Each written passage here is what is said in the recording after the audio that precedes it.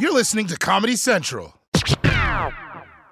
MTV's official Challenge podcast is back for another season. And so are we. The wait is over, guys. All Stars 4 is finally here. Listen to MTV's official Challenge podcast on the iHeartRadio app, Apple Podcasts, or wherever you get your podcasts.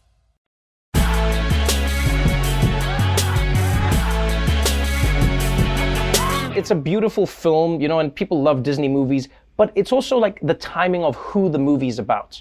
Right now the Asian community in America is facing one of its toughest times where hate crimes are just skyrocketing. Many, prominent Asians in Hollywood saying, hey, we need to fight against this. Everybody needs to step up. And I've seen people on social media saying, let's work together to do this.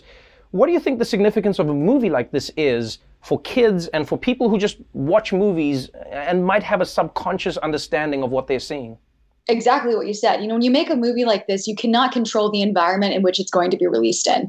You have absolutely no idea what kind of world you're releasing into. So to be able to be a part of this movie right now when the news is because I'm lurking on the internet, I know it's a constant barrage of attack after attack. And I know for me, I just really hope that this is a moment where we can come together as a community and really recognize the pride and the joy that comes with celebrating where we're from. We live in a world that's telling us we need to be afraid and we need to hide and we have to be ashamed. And to be part of this movie that is so clearly celebrating instead of hiding feels like such a proud moment for me. And I hope that it's one that the community can celebrate. I am not a young Asian girl. Spoiler alert, I know. But I found that I wasn't alone in connecting with the story in this film. It really is a love story that brings back everything we associate with high school and life, and maybe even things we deal with today in society. Do you think the movie did justice to the book? I think so. I hope so. I feel like the book is all about that kind of warmth and being cozy at home and being with your friends and family and first love, and I think the movie does capture that. Right. You chose to be a part of the story, and that was one of the conditions. And included in that is you said you wanted Lara Jean's character to be played by an Asian girl because that's who was in the book. Why was that so important to you? That's part of why it took so long to get made, because people didn't understand why that was important. And for me, it was like that was what her spirit was that she was Asian American, and it didn't have anything to do with the plot, which is why people were confused. Right. Because they were like, well, as long as the actor can, get the spirit across, then you don't care about age or race. And I was like, but her spirit is Asian, so it's important. Right. And, it's really about, it's not her whole identity, but it's like a part of her identity. A lot of the time, people think that, inclusion in stories is about just telling the stories of the color of the people in the movie.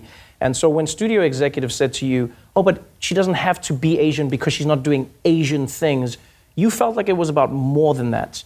I mean, I've never seen a movie, a teen movie, very few romantic comedies even, where the lead was Asian.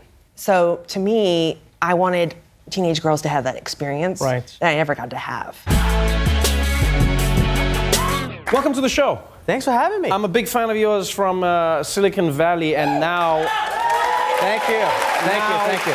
Now you've got the book and you've got Crazy Rich Asians, which is coming out to much fanfare. People are really excited about this. Can you feel the buzz as well? I've been feeling it for the last 3 weeks. We've been on this press tour, and it's crazy. They actually spending money on us, which is amazing. They sent out 3 teams. Each of us hit 3 different cities, and the reactions from each city is amazing. You got the really heavy Asian populated cities, say Boston, New York. We expected a good turnout from them. But then when we went to Dallas, and people still loved it, and I barely saw any Asian people in the audience. It was white people, black people. It's just such a universally fun movie to watch. Right. That I'm just so grateful to see everybody enjoying it. It's really doing well. It has 94% on Rotten Tomatoes. Yeah. Everyone is enjoying the cultural significance of the film. It's funny because Ronny Chieng, who's on the show, is also in the movie. And when he came to me to tell me that they wanted him in the movie, he really undersold. He's like, hey man, so I might need to leave the show for a few months to go do this movie. I think it might be a little bit big for the Asian community. And he sold it like it was going to be a little indie movie in the middle of nowhere. And then I saw this come out, I was like, Ronnie, this is major, this is huge. And it really is, because for 25 years, we have not seen a Hollywood movie with a full Asian cast. That's a pretty big deal. Since Joy Luck Club. And I think going in, I mean, Ronnie probably wasn't underselling, like, because we didn't know, we intellectualized it, like we understood it's important. It's, statistically, 25 years, first studio movie. But we didn't feel how special it was until we got to Singapore. When you got like the most beautiful, talented, funniest Asian people from all over the world. Yeah. You got Asian Americans, Asian British, Asian Australians, from everywhere. Ronnie, Asian Malaysian, right? Like, which sounds amazing, by the way. Asian Malaysian. Asian Malaysian. Asian Malaysian. I'm going to start calling them in the office and I'm going to get a lawsuit. The movie is also great. That's what I enjoy, is, oftentimes when people talk about diversity, people always make it seem like it's charity, but it's a great story, and you play a character who seems like the most fun ever. Is it true that you also try to go for the lead, like the really good-looking, handsome lead? Thanks for putting it that way. Yes. When I first got the script, not every day you get a script that's Crazy Rich Asians with a full Asian cast. So I talked to my manager. I picked up the phone right away. I'm like, guys, I know I'm usually the funny guy, like the character actor, but this is an important movie. Let me try out for the leading role, okay? And then my manager was like, look, Jimmy, I don't know how to tell you this properly, but they're looking for a good-looking guy for this role. And, here I am. Here I am. So you crush it in the movie because you play like a Versace-wearing mad party animal. Oh, it's awesome! It's awesome to play that guy because you get to go as big as possible. So just fill the screen with any energy you have kind of pent up inside. Yeah. Because I think normally, as functional members of society, you can't just act crazy. But with a character like that, with billions of dollars, and he doesn't care about anything. Right. He lives his life like as if it's lawless. So it's just so fun and freeing to play somebody like that. You also have a cast that is all Asian, but at the same time really diverse. And don't get me wrong, I mean, I'm not saying it covers every single aspect of Asian culture, but it is interesting that you said so many people come from so many different walks of life. When you're on set, did you feel that? Because I remember when Black Panther was happening, people were talking about how the set felt different. It was a new experience. Was it similar on Crazy Rich Asians? There was some kind of magic when we're all just hanging out, eating dinner. I didn't have to explain, let's go to a Chinese restaurant. It's like authentic, but like not that exotic. You can handle it. We were all just so much on the same page. We all just loved the same kind of food. We all sang karaoke every night. It was great. You haven't lived until you've seen Ronnie Chang sing Backstreet Boys. It's amazing. Man, you are just giving me ammunition on Ronnie Chang nonstop. Let's talk a little bit about the book as well, because I love how your book talks about your journey in America. How to American, an immigrant's guide to disappointing your parents. It really is a universal story that is all about yourself, becoming an American citizen, and the journey that you went on. Why do you think it's really been as difficult as it has been for you to understand the difference or the difficulty in duality? Being an American, but then also being Asian and staying true to your roots. I moved here when I was 13 from Hong Kong. 13 is probably a tough age for anyone finding themselves, but I was in a new country with a new language. I couldn't really speak English very well. And also, one of the hardest things, aside from just making friends in school, was dealing with the pressure from your parents, the expectations of growing up Asian. Right. And they value obedience. They value finding a real job, right? Which I'm obviously not doing right now. But in American culture, it's the complete opposite. We value independence and we value pursuing your dreams. Whereas my dad, ever since I was little, has told me that pursuing your dreams is how you become homeless. So which one do I pick? And how do I go about doing this? When I started doing stand-up, like my dad thought I was crazy. He doesn't even know what stand-up was. Right. Like, we never watched stand-up in Hong Kong.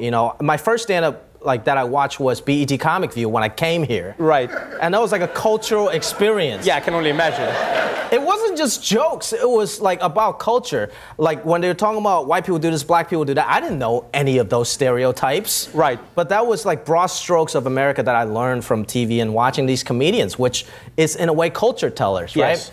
That's why I became really interested in doing stand-up. And my dad still, till today, calls it a talk show. Which I guess I'm doing now, so it's fine. I'm actually doing a talk show. You have a great book with a great story. Congratulations on the film. You talk about your success, the grind that came behind it, but then you talk about like just the experiences that you've had where someone, many people in fact tried to reduce you to just your factor, so they went like, oh, you're successful just because you're Asian, there's like, just because even you're now, a woman, just because you're pregnant. There's so many. There was a guy who I won't name names. He's not a very successful comedian, so I don't even know if you would know who he was. No, I don't. But he came up to you wouldn't know. You're out of there now. But he like came up to me while I was pregnant the second time, and he touched my belly with his like fat, sweaty hand, which is so gross to begin with. It's like. It's like, why don't you finger me while you're at it? This is so not okay. Like, just because I'm pregnant doesn't mean it's okay for you to touch my belly. And he was like, oh, so this is your shtick. This is like your thing now, right? And I was like, getting pregnant is not rainbow suspenders. It's not a shtick. And then he was like, you're so lucky, Allie, because you get all of this attention because you're both a female and a minority. And I was like, yeah, because, historically, that's always been the winning combo for recognition and success. And he was like, you know what I mean? Like me, I'm just another white guy. And I was like, be a better white guy. There's so many successful, there's Jimmy Kimmel, there's Will Ferrell, there's Nick Kroll, there's John Mulaney. I could go on this whole show for like 35 days. We'll do like another show just of successful white comedians. Just be a funnier white guy. Right. Like, that's it. MTV's official Challenge podcast is back for another season. And so are we. I'm Tori Deal. And I'm Anissa Ferreira. The wait is over, guys. All Stars 4 is finally here. And this season takes it to a whole new level. Old school legends, modern power players, and ex-lovers are all competing in Cape Town, South Africa for the prize of $300,000. And we're going to be right here along with you fans, covering every episode on the podcast. Listen to MTV's official Challenge podcast on the iHeartRadio app, Apple Podcasts, or wherever you get your podcasts. This Netflix series has started off with a bang. People are loving it. Why the title? Ugly Delicious. Well, as you saw in that clip, I grew up eating really well. My mom cooked a lot of Korean things, and growing up in Northern Virginia, it wasn't that cool. In fact, I was like the butt of many jokes. So when I started cooking professionally, those were the foods that I never wanted to touch because I was ashamed of it, or I just didn't want to embrace it. And that sort of encapsulates a lot of the foods that I think are truly delicious, but may not be cool or looks good on a photograph sometimes. Right. Like a curry is a perfect example. A bowl of curry is so good, but isn't something that's going to be on the cover of a magazine. And for you growing up, your food was a part of your culture, but it was also something that people used to tease you about. Do you think that that's a big part of food, is the cultural identity that comes with it?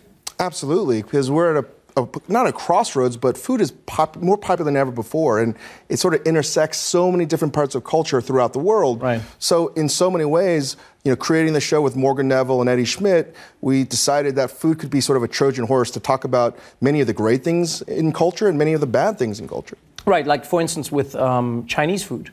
There's an episode where you delve into Chinese food, and it feels like it's less about the Chinese food itself and about how Chinese people in America have had to assimilate and what that means, and how the food has had to assimilate in many ways to fit in with American culture. What did you learn in that experience when looking at Chinese food on its own in America? I mean, it goes all the way back to when they came to work on the railroads and how they were marginalized way back then in the 1890s or so. And without getting too much in the history, I feel like as delicious as Chinese food is, and it's like the most prevalent kind of food throughout the world, it seems, it's never been seen as cool as other European cuisines. Right. And quite frankly, I think that there has been a lot of sort of hidden racism in how people perceive not just Chinese food, like basically anything that's different than the mainstream America, right? You see that with MSG, or how people see cheap meats in Asian restaurants, Chinese restaurants, and a lot of that's not true, right? They're just, not even misperceptions, they're just wrong, right? It's interesting that you bring up racism with regards to food, because those are stereotypes that you see, rearing their ugly heads all over the world. People go, oh, watermelon, black people, and chicken, black people, and they'll be like, oh, you eat this type of food if you're Asian, and you eat this. There are certain ideas that come from food. There are certain stories that are told by the food.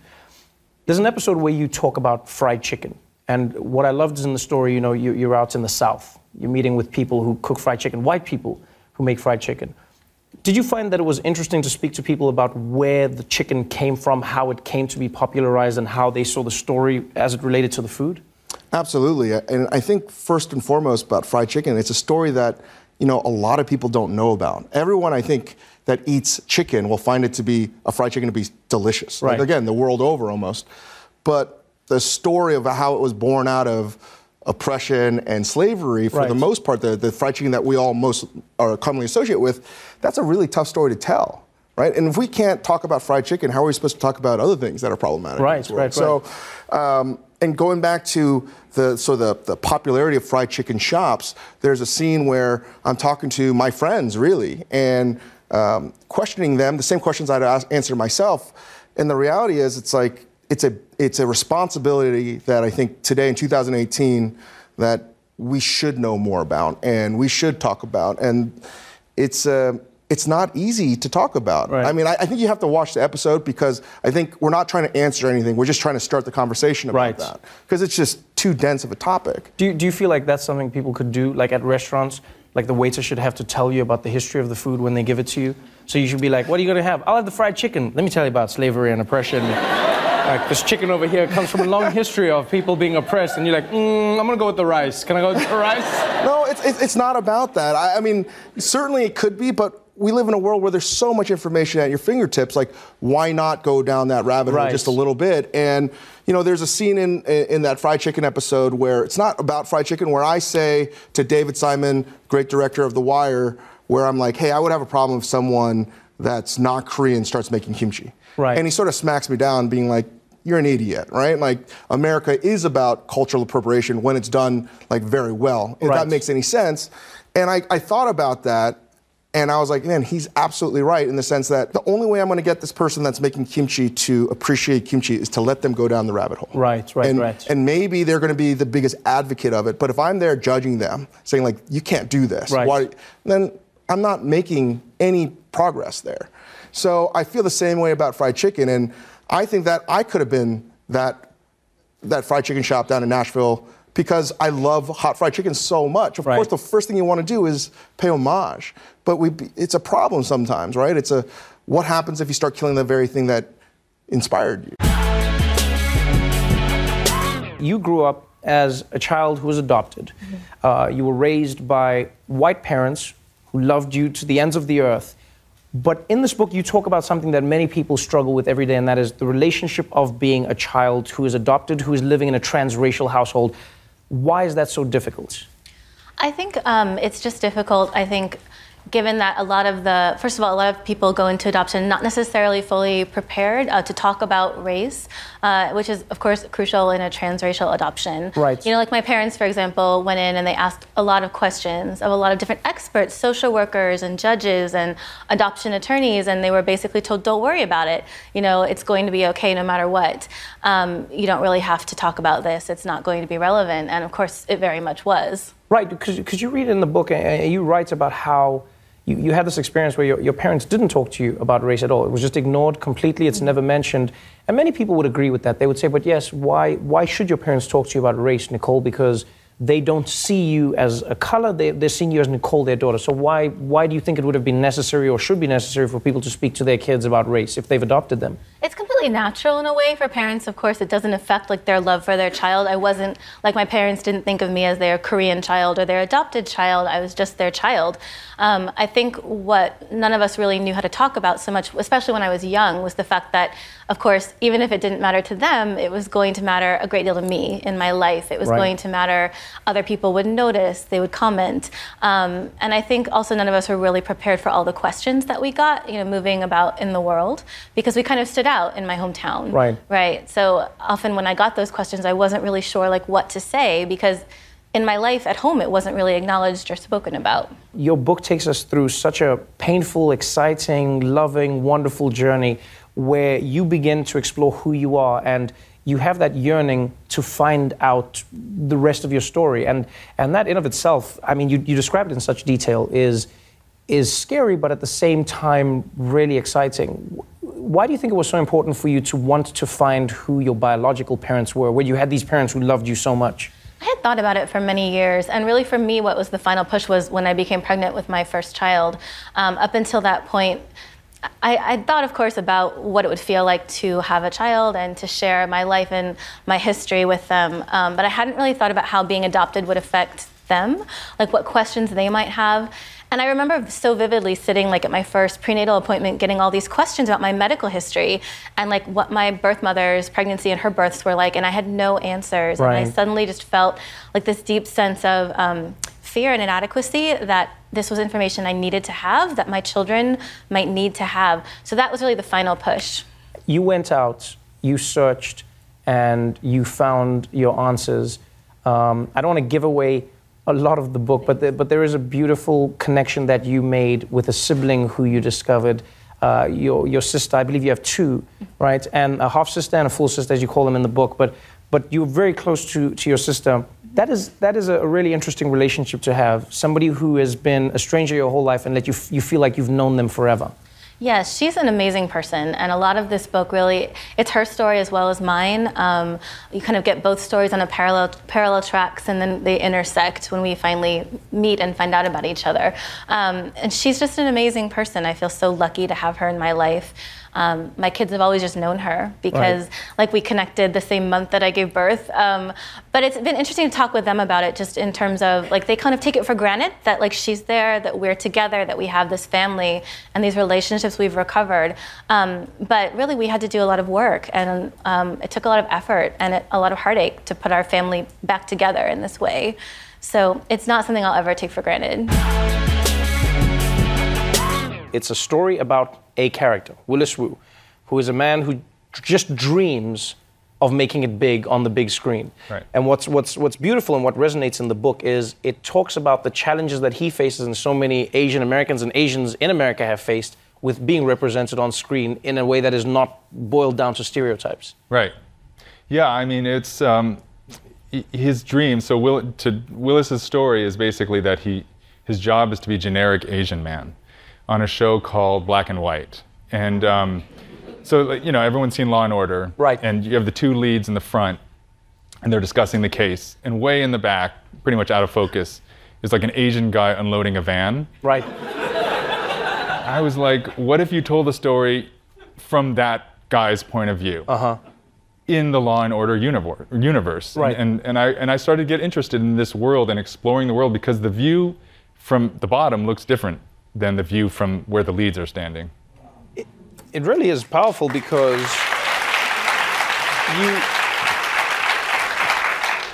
you talk about in this book one man's journey, but really a lot of this book deals with how Asians have been pushed to the side in America in a lot of storytelling. You know, some people have argued though that Asians have it good though because they go like, oh, at least Asian people have the model minority thing to them, so that they're seen as less threatening and they're given more opportunities. But you have a different view on that idea. Yeah, absolutely. I think, you know, the model minority is just sort of the age-old strategy of divide and conquer, and holding one group up justifies holding a group apart. And it's not just your sort of saying Asians have it good, you're kind of showing the other groups you could do it too, right? Right. And also the fact is there are plenty of Asians who have not succeeded. Right. You know, there are the characters in this book are struggling economically, they're struggling to assimilate culturally, and that's a story that we don't see as often. We see in the media stories about Asian American success, but not always this story. In this book is a character who dreams of just getting to play the lead in a kung fu film. That's what he's dreaming of doing. Interestingly enough, though, and I mean, I get why the character's doing it. That's one of the things that you say, like, always broke your heart in the smallest way when you'd be watching TV with your family, is you'd look up when you see an Asian person on screen, you'd be like, wow, that's amazing. And then they would always be distilled into, like, a few categories. Like, why do you think that affected you so much, especially with your children? Right. Yeah. I mean, it's exactly what's happening now. Is that I'm a dad, and my kids are old enough that we watch stories together, and sort of, I had made peace with being, watching Asians on the side, but now they're old enough that I have to turn and explain to them, why is that guy doing a funny accent? Or why is that person squinting their eyes and playing an Asian on TV? And, there has been a lot of progress. We see stories about Asians, but we still don't see enough. And I wanted to be able to, explain to them. So I had to kind of work through it in this book. And, for instance, I was recently watching the Golden Globes and I watched Awkwafina get that award, and my daughter was sitting next to me. And it was like, I felt uplifted, and so did she. And I could see in her eyes that this was something that we'd both remember. And at the same time, we see things on TV where you sort of can't believe that that's still on TV in the year 2020.